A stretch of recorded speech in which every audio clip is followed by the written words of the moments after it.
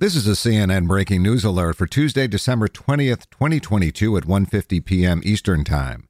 2 Americans who'd been detained by the Taliban in Afghanistan have been released and are en route to Qatar, 3 sources familiar with the matter tell CNN. 2 of the sources tell CNN that one of the Americans is filmmaker Ivor Shearer, who was arrested in August while filming in Kabul, according to the Committee to Protect Journalists. CNN is withholding the name of the second American at the request of the family.